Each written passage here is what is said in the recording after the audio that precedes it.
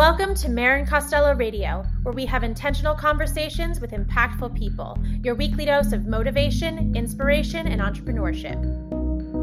Join me as we explore the ins and outs of building and running a business, interview leaders across all industries, and find the common denominator beneath it all. This is Marin Costello Radio. Ladies and gents, we have such an epic guest on the show today. Blythe Hill is the CEO and founder of the Dressember Foundation, an anti-trafficking nonprofit organization. Through their annual campaign, thousands of people across the world commit to wearing a dress or tie for the month of December as a way to raise awareness and funding for anti-trafficking programs. Since 2013, Dressember advocates have raised $15 million and resourced dozens of anti-trafficking programs across the U.S. and the world. Dressember has received press attention from the likes of Forbes, Glamour, InStyle, Good Housekeeping, Cosmopolitan, and The Today Show, among many others. In 2019, Blythe was also named one of InStyle's 50 Badass Women. Congratulations. She currently lives in Southern California with her husband, son, and their dog, Friday. Please help me welcome my sweet friend of many, many years, Blythe Hill. Hi. Hello. How are you? I don't know of many women that are more badass than you, I will say. So not that my opinion means anything, but I second InStyle's opinion.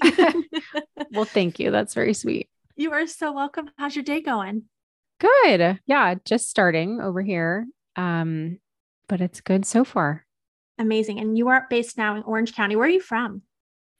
I grew up in the Seattle area, okay. And then moved to Orange County in high school. And then after college, lived in LA for a number of years. And now we're back in Orange County for family. It all comes full circle. Yeah. One of our favorite questions to start the show with is, what was little Blythe like? Oh, that's fun. Little Blythe was kind of quiet, but mischievous. I loved the book and movie Harriet the Spy. Like I had my own little spy journal. Yeah. I would like just spy on people or, loved kind of seeing what everyone else was up to, looking for something interesting. Loved writing my own stories and drawing comics. And I really lived in my head, coming up with stories and little fantasies. And my childhood, I'm the youngest of four. And so we did a lot of road tripping, a lot of driving, lots of time in the car. And so a lot of my childhood memories are just like looking out the car window, the backseat window, just like daydreaming. I find that I do that as an adult. Not that I'm daydreaming while I'm driving, but I just feel like someone asked me this week, what kind of music do you listen to in the car? What podcast do you listen to? I said, I listen to silence because silence is so loud. And that's when all the creativity and the juices are flowing, you get all the pings and, that's sacred time. Definitely. There's something like really, really sacred about silence. It's so rare to find silence in the world today. Amen. And so many distractions. What was your first intro to, I say entrepreneurship because, your organization is run like a business, but also philanthropic work. What was your first introduction to that world? I learned about the issue of human trafficking while I was in college, and it stopped me in my tracks that in a way that no other issue had. Like I just felt this like sense of personal urgency. I've got to do something about this. And at the same time, or, in the very next moment, I guess I felt this immediate sense of powerlessness because like, what could I possibly do? This is a huge, huge issue. And I am just a college student without a lot of money, resources, influence, and really didn't know where I was going, like professionally at that point, but really didn't see myself in the nonprofit world, or as an entrepreneur or business owner, anything like that, business founder. And so, it took several years to unravel or unfold the journey. Because what happened was um, I started this like fun, quirky style challenge also while I was in college, where I just like on a whim decided to try wearing a dress every day for a month. And it was definitely just like a way to break up the days and add creativity to my life since I was just like buried in academia. And it happened to be the month of December. And I'm pretty sure the first time I said like, oh, I'm only wearing dresses in December, I was like, oh, dresses in December, Dressember, like came up with that pun and loved it. And did it and had fun, but never planned on doing it again. And then the next year, some of my friends wanted to do it. And the year after that, my friends' friends wanted to do it.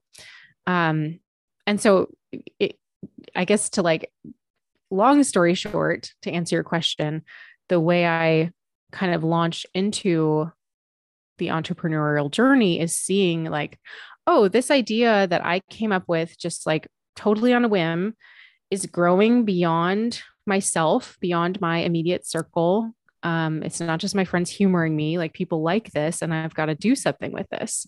So that was like the initial spark of like, oh, what more could this be?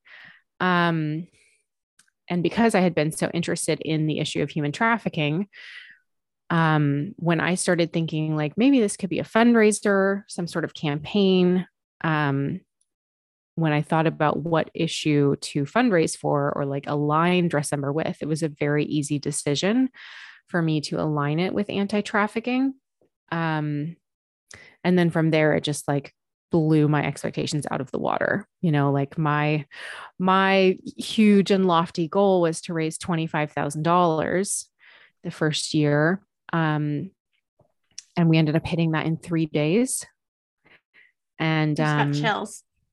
Yeah. And I mean, it was really, really wild. I went into it thinking like, this could really flop, you know, like we're not doing anything particularly hard. We're just getting dressed. Like, are people really going to donate? You know, at the time the model was like run a marathon or bike across the state or like, you know, things that were like challenging fundraising activities in order to get people to donate. And it was like, okay, we're gonna put on a dress every day and you know, hope to bring some awareness and raise some money for this huge injustice, which also the like stark contrast between the two of like, you know, here we are twirling around in our dresses while this horrifying injustice is happening and like a criminal enterprise of exploitation is happening across the world.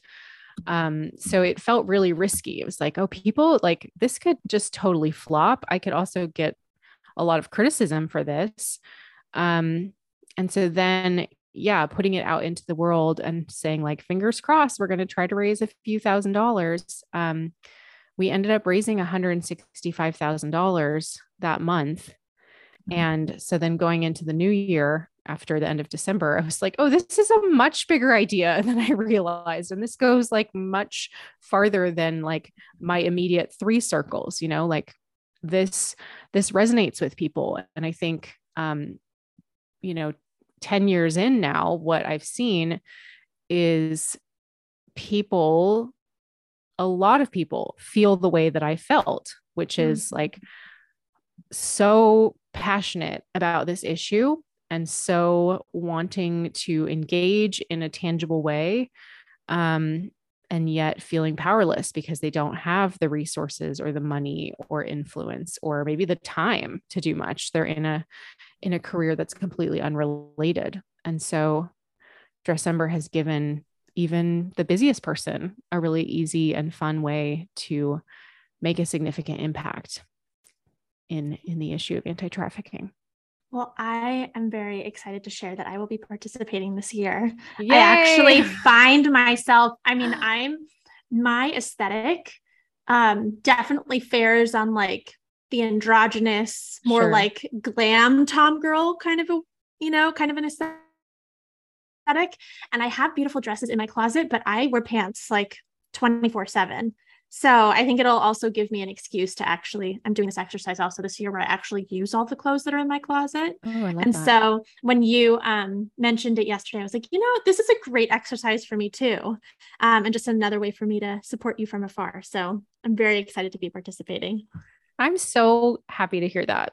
I'm going to have so much fun watching you, and I hope you have a lot of fun participating. And we did a number of years ago, probably 5 years ago at this point, we added ties as an option. So definitely want your dresses to get some wear if that's where you're feeling drawn, but also the tie route is a fun one that I've done a couple years ago. I did a month of ties, and it was just really fun doing like different, like, like the pussy bow or like the scarf tie, the ascot. I've seen some really cool like jewelry ties, like a pearl like necktie or like a metal necktie.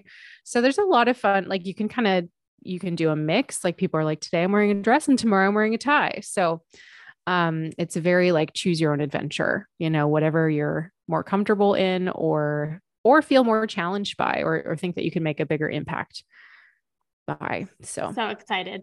I love it. I love a style challenge. So this will be so fun. And also just do everything in my power to support you. When you did your first fundraising event with a goal of 25,000, where were you in your professional career? Were you still in college? Had you graduated?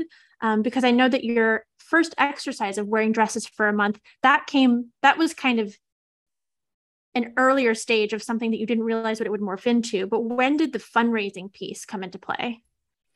Yeah. I started the style challenge when I was in grad school. And then when I decided to turn it into a campaign, I was working full-time in LA for a trend forecasting company on the business side as an account manager. So I would meet with the creative teams at different, clothing and mainly fashion apparel brands, but anyone who makes a product, any company you can think of who is making a product needs to know the trends about a year or two in advance. So I would get to meet with those creative teams and just walk them through the website and make sure they knew where to access relevant reports. And it was really interesting. Like my favorite part of that job was the material, the information that I had access to and got to walk teams through. But at the same time, it was very much like a business role, a non-creative role. And it was, I kind of felt like a cog in a very, not like the biggest corporate machine, but I kind of felt like a cog in the machine. Sure. But just show up, meet your quota, like make your monthly numbers and you're fine. Totally. How long did it take for you while you were working at your other job to go, oh, this needs my full-time attention? Yeah. So I turned Dressember into a campaign in 2013. So that was our first fundraising season, and early 2014, I knew, oh, this is going to be big. Like I need to dream bigger. And so that's when I filed 501c3 paperwork and hired an accountant and kind of leveled up our fundraising platform that we were having people use. So I started dreaming about devoting all of my working hours toward it pretty early on. It remained a side hustle, labor of love during my nights and weekends and sometimes lunch breaks for the next 3 years, 2.5 years. For nonprofits, I'm a pretty like cautious person as it is, but also like for a nonprofit budget, like even though we're bringing in $1 million, like, 80% of that immediately turns around and goes towards, programmatic efforts. So we don't have a huge amount left for operations and hiring. So I had to be really patient. I mean, I eventually came on part-time in 2016 and so left my full-time job, came on part-time, and then took an additional part-time job as a counseling center administrator, kind of, like front office admin. And then it was another year and a half that I was part-time before I was able to come on full-time in 2017. So it was like early 2016 to like late 2017. Anyway. That's amazing. I think I love talking about like the inner workings and the actual timelines of businesses on the show, because I think there's a lot of chatter, especially on the internet, of like, get rich quick or like become a millionaire in 2 hours with this program. And when people actually learn what it takes and the time that it takes and how precious the possessing the quality of patience is when you're building something, it's invaluable. Yeah. I had to really be patient. I also had to ask for a lot of help. There were a lot of things I didn't know how to do. I didn't know how to build a website. I certainly didn't know how to do accounting. And so that, like I said, that was my first hire, was to contract an accountant. Because, any business, you don't want to be messing up your finances, but especially a nonprofit where anyone can see them. Those need to be in order. And I took the responsibility really seriously of like, people are giving in good faith. And then, I totally agree with you that like, I have always benefited, especially early in my journey, from, books or interviews or just people that will share like kind of the nuts and bolts, as opposed to like, here are the 5 limiting beliefs that are keeping you from achieving your full potential. Like there's value in that, but it's, there's just nothing like practical advice for getting these things started. And also just the actual experience and doing it and screwing up and then doing something else and pivoting and then messing up again and learning and learning and learning never ends. Yeah. There's something really, I think, really beautiful too about the naivete of starting out, of like, I always think of in Legally Blonde, where she's like, what, like it's hard. Totally. Like starting a nonprofit or like launching a podcast, like what, like it's hard. And then, there's the expression, like we would never do like most of the things that we do if we understood how much work they actually take. Totally. But like, once you get started, I think like breaking things into steps of like, okay, well, what's obviously the end goal? And then what are all the things that sometimes I have to work backwards. Like, what are all the things that need to happen in order to get to that end goal? And what's the timeline that all of those things need to happen on in order for that end goal to happen by a certain time? And that's kind of how I have worked. I love that. Can you walk us through what the 501c3 process is? Like what one does to register their business as such? Yeah. So 501c3 certification is what most nonprofits, most nonprofits that are bringing in above 250,000 are required to register.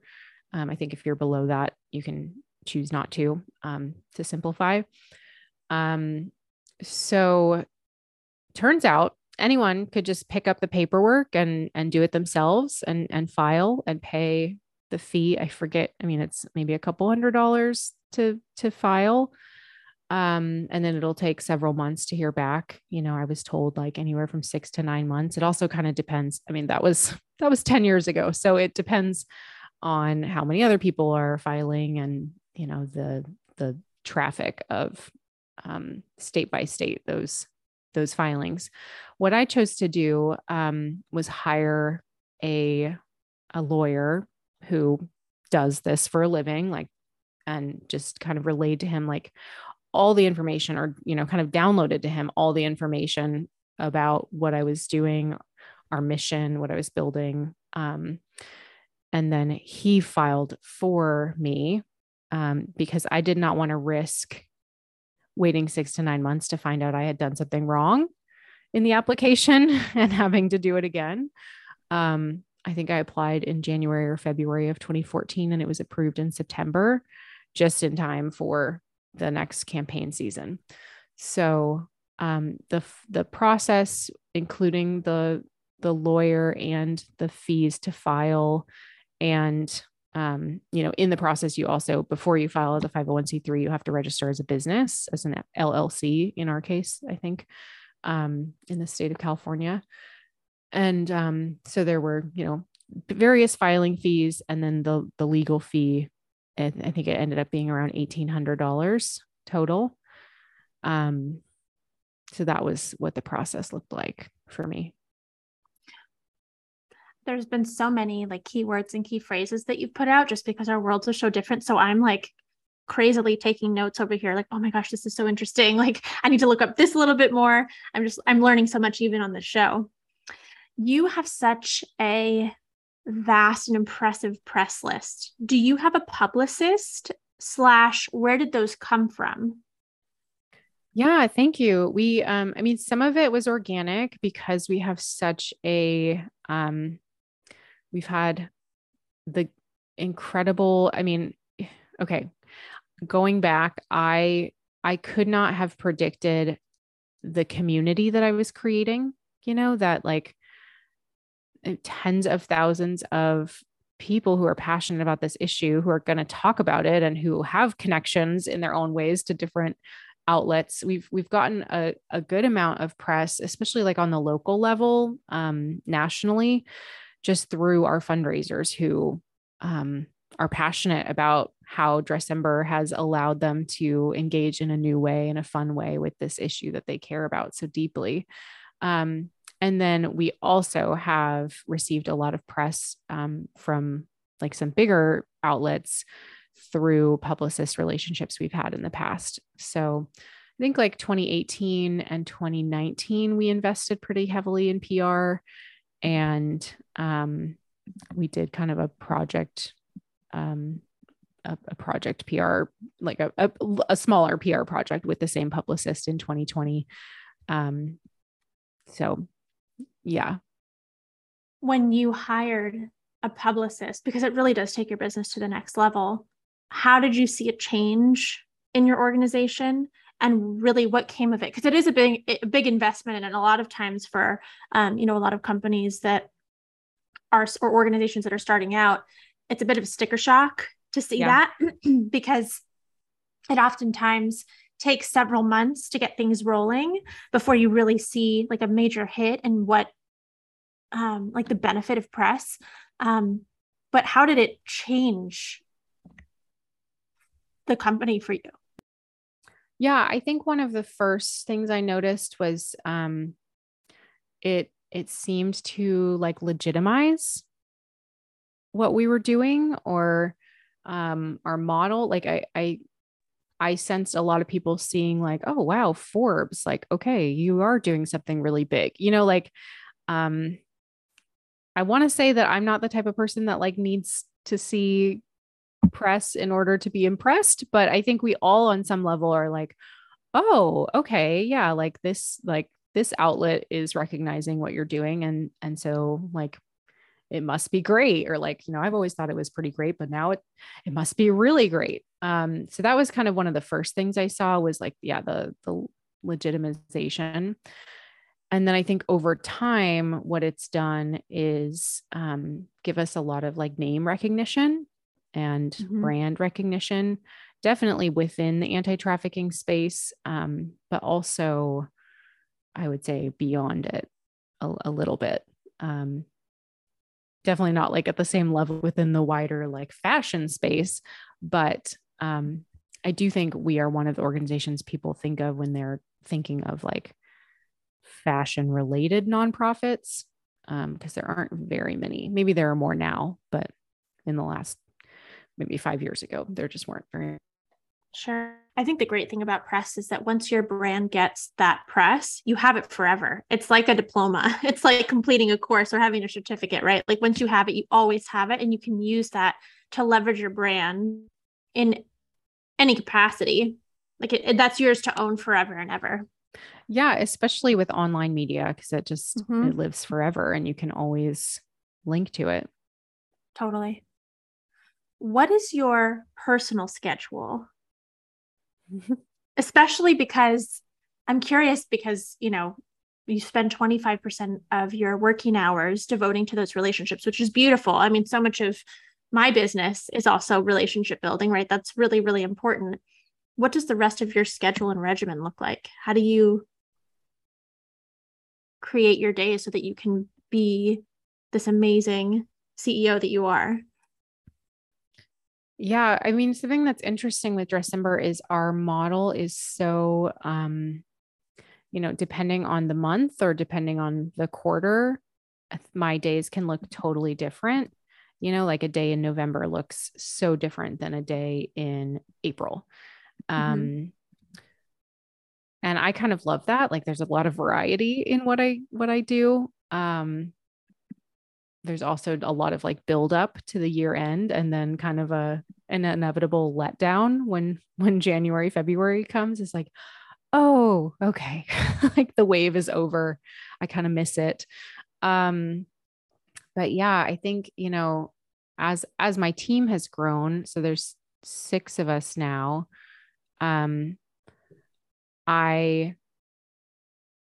It's been really wonderful to get to delegate things to other people. And like, I hardly touch our social media anymore, which like in the early days, it was just me on there every day, all day. Totally. And so as I've like taken things off my plate, it's been a journey to figure out like, okay, well, what are the essential things that need to stay on my plate that only I can do, or like, that I can do best or that I need to do. And so, yeah, that continues to be the board stewardship. It is like leading my staff and making sure they have the support and the resources they need. It is cultivating relationships with our advocate fundraisers and with our donors. And then it's kind of the high level strategy of like, where is this ship going?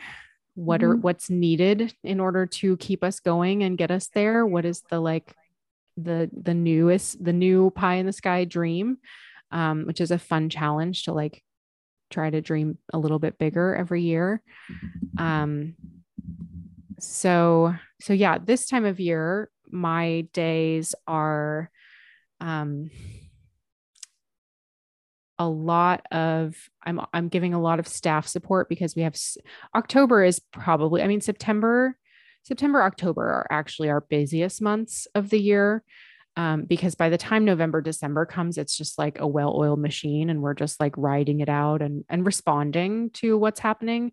But September, October, we are finalizing new resources. We're finishing the podcast, our new podcast that we just launched. And then pretty much everything new merch, new resources, new statistics, new graphics, the podcast, like everything new kind of launches the first week of October.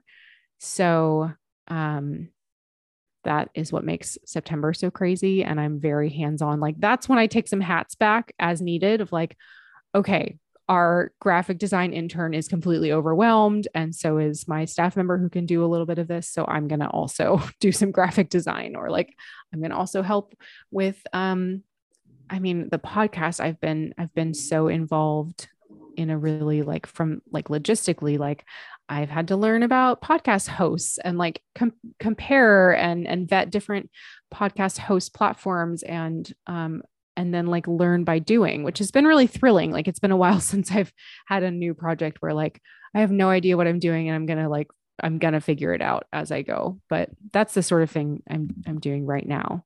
Does that kind of answer your question? Or are you wanting more like, how many hours a night do you sleep and how many hours a day are you actually working? Any and all of it. I think it's all relevant. I think it's so interesting to study how different people tick and what makes people tick and how they function throughout the day, because, I think the standard 9 to 5 work day has kind of been debunked, especially, during and post COVID, because I think people have become more savvy. So and also take an inventory of like what's important, what fuels you, knowing that that will help you show up better for work. So just curious in general. Yeah, I love what COVID has done to the 9 to 5, or like, I mean, I know I was reading something about how some companies are like installing spyware on their employees' computers or something ridiculous. I love, like, on the flip side of it, it's like, oh, finally, like, are we finally treating adults like adults? Like people, like, are we finally trusting people to do their jobs? It doesn't always take 40 hours in a week to do your job. Or like, I mean, especially for our like project cycle, it can take, some weeks are 30-hour weeks. And then some weeks this time of year, it's like 50, 60-hour weeks, it Yeah. just like, it has a more of a fluctuation. So when we in the past, or like societally, I don't know, culturally, the value of like, or the expectation that, yeah, you would be like clock in, clock out, kind of chained to your desk 9 to 5 and have no integration of any other part of your life. I mean, that's another thing I love about COVID is it's like such forced kind of chaotic integration where like, yeah, everyone's home. My kids are going to come in. My dog is going to bark. Like things are going to be happening. Like I'm wearing sweats below the screen, like just the like life has actually always been happening. We've just been the expectation or like the practice of hiding it and keeping these things separate is really kind of strange now that we're 3 years into like just giving each other more grace of like, no, these things Totally bleed into each other as they should. So yeah, for me, I mean, I am someone who like needs 9 hours of sleep to function. So, and I have a 3-year-old. So do you really? I didn't know that you became a mama. Oh yeah. I have a 3-year-old boy. Oh my gosh. He's incredible. He's so much fun. He just keeps getting more fun. But I'm exhausted all the time. And so like we are in bed, my husband and I, like we're in bed by 9, like we're those people and like thrilled about it, like it's like, ooh, 9:05 tonight. Like, I mean, it's, we might not fall asleep until 10, but rarely after 10, honestly. So, yeah, I really, really value sleep. And I am at a stage in life where I'm like, I remember seeing this tweet that was like, when I was a kid, I thought coffee was the most adult drink. And then when I was a teenager, I thought alcohol was the most adult drink. And now that I'm like in my 30s, I have realized water is the most adult drink. And like 100%. Try to drink a ton of water. So, I mean, yeah, that's kind of more like on the like biological side of what my day looks like. Try to eat well, or like if I'm gonna not eat well, try not to do that very often, I just think also it's the journey of becoming more self-aware. Well, yeah. And I just find, I don't know if you find this, but like, I'm late 30s. Like I just can't get away with some of that stuff anymore. Like if I sleep 7 hours or less, like I can do that one night. If I do it a second night, like I'm going to pay for it big time. Like I'm either going to get sick or my body will just sleep through any level of noise. Pretty much as soon as I turned 30, it was like, oh, you can no longer just sleep on any couch or floor or like forget red eyes, like, you need to be in your own bed sleeping 9 hours if you're going to feel like normal. So I feel like, yeah, just physically, I pay for things, like I'll get sick. 100%. Yeah. 100%. But that's also self-awareness. You're like, I know if I don't clock in these hours, like I know what the outcome's going to be. And I'm going to learn from that. I feel like, I definitely didn't need to sleep as much during my 20s, but I also kind of disregarded what my body needed. Like the consequence wasn't as in my face. I'm like, oh, I can like supplement this with just extra energy drinks and it'll be fine. But now, oh no, sleep is everything. Yeah. 100%. What is your pie in the sky dream? You mentioned that earlier, and I know that it's a sliding scale. It's always a moving post, but what is that currently for you? Yeah, I think I'm trying to figure that out. I mean, Dressember has grown so much. We have 20 organizations that we're partnering with across the US and across the world. We're giving millions of dollars in funding towards really incredible programs to protect vulnerable people, to speed up intervention times for trafficked children and adults. And then on the aftercare side, we're resourcing a lot of really incredible trauma therapy programs and empowerment programs to like really not just allow people to recover on an emotional and psychological level, but also get to a new place of economic stability and economic opportunity, through we have a survivor scholarship fund where we provide unrestricted academic or vocational funding for survivors who want to pursue a degree or a certification or some sort of training in order to work towards economic stability. I mean, economic stability or economic instability is, I think the more and more I'm in this work, it is, if not the number one vulnerability factor, it's within the top, I would say the top two, honestly. It is what makes someone vulnerable to trafficking. It's what keeps someone vulnerable. It's what often makes trafficking a cycle where someone is like, they're trafficked, they escape or come out of it, find a way out, and then end up back in it. And so the way to either stop the cycle at the beginning or keep it from repeating itself is through economic opportunity and financial stability.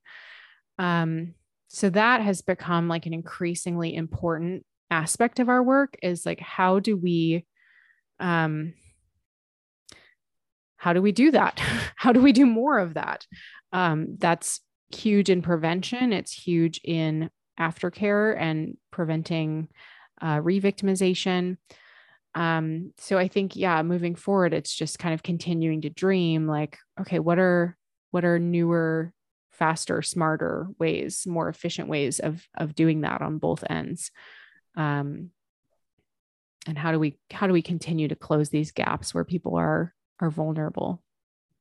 Dressember reaches so many different people in the different focuses that you guys have within the organization. Can you speak to the diversity of your events and your, one-on-one contact with survivors, to your fundraisers, to other sales channels? Because it's a very well-oiled machine, but there are a lot of different facets to it that I want people to understand. Yeah, I think, we are directly impacting or exist to impact people who are either vulnerable to trafficking or currently being trafficked or have been trafficked. Trafficking affects every race, nationality, income level. It absolutely can happen to anyone. However, statistics show us over and over again that the most vulnerable people are people of color, particularly Black women and girls, as well as Indigenous communities, women and girls, people who are living in poverty or below, in a low income community, kids who are disconnected from the educational systems. They're either in and out of school or not in school at all.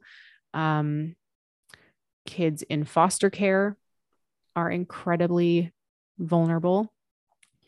And kids who have any involvement in any sort of justice system, whether it's like a juvenile justice system or, any criminal justice system. So those are, statistically, my child statistically is much less likely to be trafficked than a child living in any of those circumstances, and especially one who's living in multiple, you take a like low income Black community or a Black girl in foster care, and she's just like the most vulnerable of anyone in the country, I would say. So we're impacting and working with that, those populations. And then we are also on like the fundraiser side. We have a big part of our like fundraiser base is like young college students or like high school students even, or moms with young kids. So I'd say like most of our fundraisers are somewhere between 15 and 35. Most are women, although we have an increasing male identifying turnout, which is awesome. And so there are people who either, I think for students or younger, like teenagers or young adults,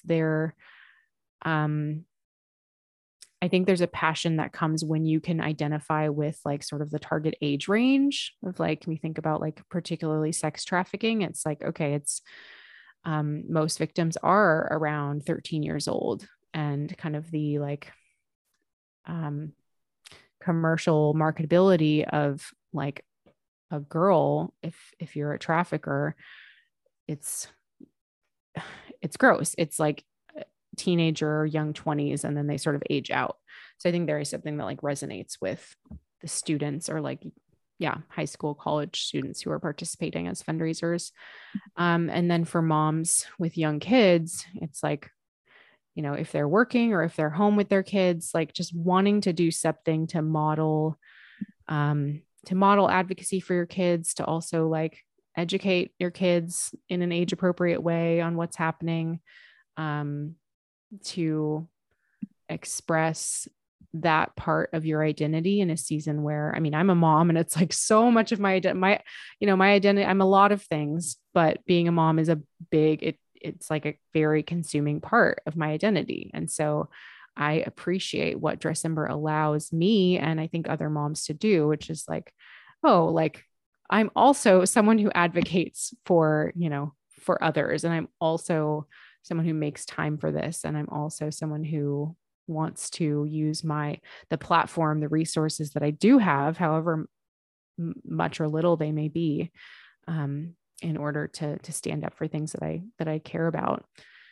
And then on the like donor supporter side, there's a lot of overlap with the fundraisers. A lot of our fundraisers are also very generous supporters. And I love that. It's like, why don't ask someone to donate if you're not already invested, if you don't have skin in the game. But then there are a lot of donors who are maybe, we have donors of all ages, but just like generally maybe over 40 people who are like, okay, I'm not gonna do the style challenge, but I will absolutely support the cause and support like the fact that, especially if it's like a high school or college student, like, people want to support the fact that the next generation are advocating in this way. So we have a very diverse, like you said, a very diverse like audience and community, and community that we're impacting and working with. And it's a real privilege. It's amazing. Let's talk about your podcast, because you just launched a podcast this week. Yeah. Amazing. It's called Things That Survivors Wish You Knew. Oh my gosh. Things That Survivors Wish You Knew, a Dressember podcast. Excuse me. If you guys want to search that on any of the podcast platforms, but please tell us about what prompted you to start this, and also the process, because on this podcast, you speak to actual survivors, people who've been affected by the work that you do. Yeah. We had thought for a while about launching a podcast. One of the things that, in addition to like fundraising and encouraging people to fundraise, a big part of the work that we're doing is education and making sure that people understand what human trafficking is and is not, because unfortunately there's a lot of misinformation, a lot of sensationalism around the issue, and a lot of like fear mongering. Mm. So we every year provide all sorts of resources for our fundraisers. Like here are 31 statistics for the 31 days of December, along with graphics that you can post. And so we are giving people like, here are things, easy things you can post every day, but you're also going to read them and learn from them. You know, that's a big part of it too. It's like, okay, we're educating you and then you are educating others. And there's a responsibility in that. And with the podcast, I definitely have seen that as like a really powerful channel for reaching people. And I wanted it to be a powerful educational tool, but just wasn't sure how to go about that and suspected it would take some work. You know, I was like, okay, I think podcasting, you know, takes some time and energy. And then what happened is last January, January is a funny month because it's well, on the one hand, it's National Human Trafficking Awareness Month or Prevention Month in the US. But it's also like the end of December, and the start of the new year. Like people mentally want to just like, okay, the year is over. I'm done with everything in that year and I'm starting new. And we have like, well, no, our campaign continues. And there's a lot of like, stay with us type communication that we're putting out. Yeah. And like National Human Trafficking Prevention Month, like we just want to keep people engaged. And so we had this series of a short series that we did starting in January this year that was Things Survivors Wish You Knew. And it was a series of, I think, 3 blog post interviews and then a virtual event where we had, so each of the blog post interviews was with a survivor of trafficking, and they shared what they wish people knew, first person about human trafficking. And then it led to a virtual event, like a Zoom webinar where the 3 survivors and one of our staff members had a conversation about the things that they had written about and where they had overlaps, the common themes. And we had such high engagement from that series, especially it being January and engagement always being down and being a struggle. It was just like, oh my gosh, like people are really responding to this. Amazing. What else can we do with this?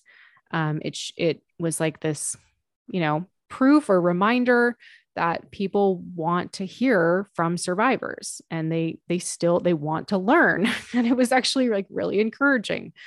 So I think as early as May, we started, so that all happened January, February. And then March, we started working on this idea for a podcast series. Like, okay, what if we did a series? We could do a season, like a 10 episode season where we had a conversation with a different survivor guest every episode, and started kind of casting the net within our community and contacts to see who would be a good fit for this.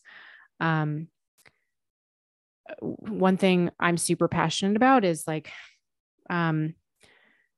survivors have gone through a tremendous amount of trauma. So it's really important to approach them at the right point in their journey when an opportunity like this is not like, you know, if you are asking them to tell their story fresh into their recovery, they're probably going to tell it just because they think that they have to in order to continue receiving services, or that there's some sort of expectation, and then they end up feeling re-traumatized or like re-exploited.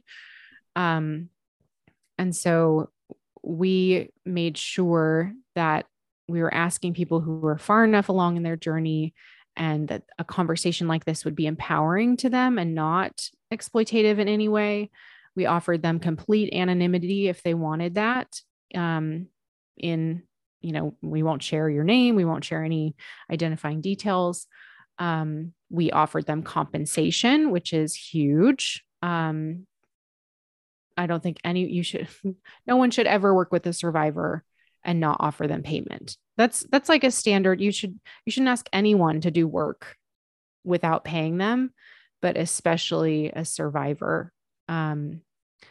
Because again, the re-exploitation, where they've come from a model of exploitation where you're going to do this thing in order to make me money. And then, hey, come be on my podcast to make me money, to fundraise for my organization. It's a different flavor of exploitation, but it's still there.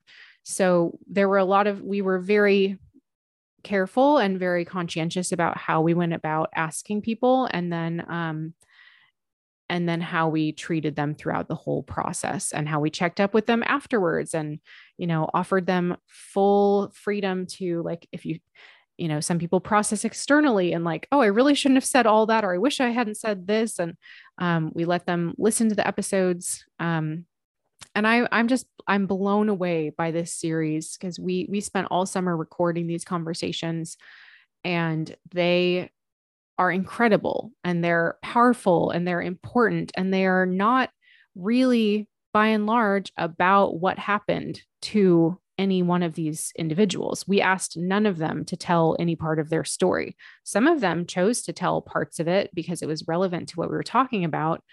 But I think another big part of working with survivors is not asking them, not putting that pressure on them, and not expecting them, not only seeing value in them for the trauma that they went through. Like, we're not here to shock and awe people, or like, that's not what we're, about, or what we're selling, And so instead, these conversations were about the ways that these survivors have felt empowered or disempowered, often after, like, coming out of trafficking. So I actually think the series is going to be, I hope, most powerful for others working in the anti-trafficking space, to hear what directly from survivors, what's working, what's not working, what we need to do better. A huge thing that kept coming up is the lack of survivor representation in leadership across anti-trafficking organizations. So you think of, like, pretty much any other movement, whether it's the domestic violence movement or Black Lives Matter, like, most movements are led by the people affected. Exactly. Yeah. And anti-trafficking is not that way at all. And the ways that survivors are called upon is, again, like, will you tell your trauma story at our gala so that we can raise $200,000? Or, we're going to put you on an advisory board so that we can say that we're survivor informed. Or, even the ways that Dressember tries to work with survivors, like, it's not enough. I'll be the first. I was super challenged by these conversations of, like, oh, like, we need to be employing survivors. Like, we need survivors on our board of directors. We need survivors touching every part of our organization. So, anyway, I'm really excited about this series. And yeah, episode 1 just dropped this last Monday, and we're dropping 9 more every Monday through, I think it gets us right up into December. And the process of creating a podcast was so much work. And, speaking of the, like, it's hard, I'll figure it out. Yeah, we figured it out, but it was a lot of work, and we spent all summer doing it, and into fall up to our October 3rd launch, like, by the minute, and, like, some episodes that are coming still need to be completely finalized. So, it's very much like a labor of love, and, like, worth the effort, but it's been a lot of work. Well, congratulations on the launch. Thanks. So huge. Aside from listening to and downloading your podcast, where can we find you, and how can we support Dressember? Yeah. So Dressember, our main channel is Instagram. You can follow us on Instagram. We're on our website, dressember.org. I'm told we have an increasing TikTok presence as well, thanks to some of our, like, Gen Z interns. And yeah, those are probably the best places. And definitely our website, dressember.org, for more information on, like, how does this actually work? How do you raise money in a dress? Where are the resources? We have a blog with, like, hundreds and hundreds of articles as well that you can search by keyword of, like, oh, I'm interested in how foster care overlaps with trafficking, or the apparel industry with labor trafficking. Mm-hmm. We have a wealth of educational resources there. You are such a light. You are such an inspiration. You are an angel to so many people and such an impressive human. Thank you so much for carving out time for coming on this podcast. You are so incredible. And it is a true privilege to watch what you're doing and to be a part of what you're doing. It's unparalleled, truly. Well, thank you. Thank you for saying that. And thank you for having me. It's been really great talking with you, and I appreciate the opportunity to share. You are so, so welcome. Well, folks, that interview was just incredible. A huge thank you to Blythe for coming on the show. Another thank you to our hosts at Dash Radio and producers at Island City Media. If you liked this episode, you can listen to it again and again on Spotify and Apple Podcasts. Please leave a review so we can continue bringing you the people and conversations that you love, just like Blythe. Lastly, if you want to connect with me offline, you can find me at Marin Costello Radio on Instagram and marincostello.com. Have a beautiful day. Thank you so much for tuning in, and we will see you next week with another amazing guest.